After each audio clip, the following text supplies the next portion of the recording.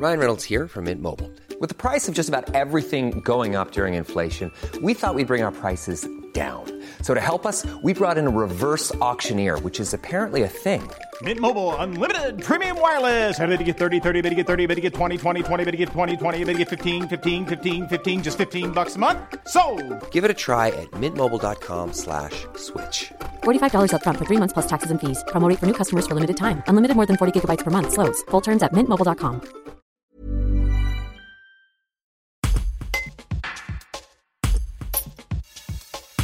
Ouvert du lundi au dimanche, l'Office de tourisme accueille touristes français ou étrangers pour les orienter du mieux possible selon les demandes de chacun. Cet été, les demandes ont été surtout orientées en fonction des fortes chaleurs. Comme l'explique Lucie Lesgourge, l'une des conseillères en séjour à l'agence de Priva. Un reportage de Johan Gilles. Là, cette année, on a eu une grosse période avec les sites de baignade. Avec les chaleurs qu'on a eues, c'était baignade, complètement. Sinon, majoritairement, ça va être visite de village. Visite de village, ça attire pas mal, hein, les petits villages atypiques, villages de caractère, les choses comme ça, ils aiment bien. Avec un petit fond patrimonial, ça, ils aiment beaucoup. Randonnée, on a beaucoup rando vélo. C'est nos deux gros points forts, très clairement.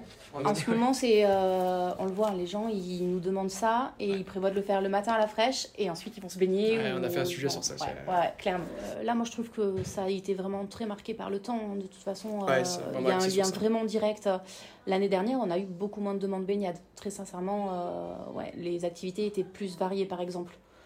Donc, c'est vraiment lié au temps, au climat, de manière générale.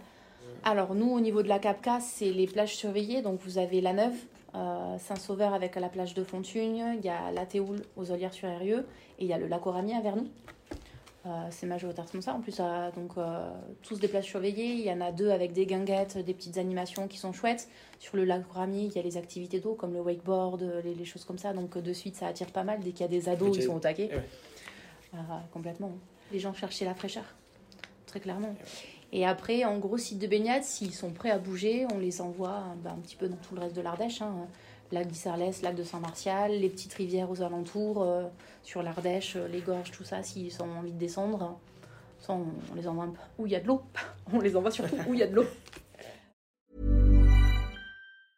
Brought to you by Lexus. Some things do more than their stated functions, because exceptional things inspire you to do exceptional things. To this select list, we add the all-new Lexus GX. With its exceptional capability, you'll see possibilities you never knew existed, sending you far outside your comfort zone. But as much as the GX challenges you, it also spoils you. Its intuitive technology and luxurious features mean that wherever you go, you'll never go without. Live up to it. The all-new Lexus GX.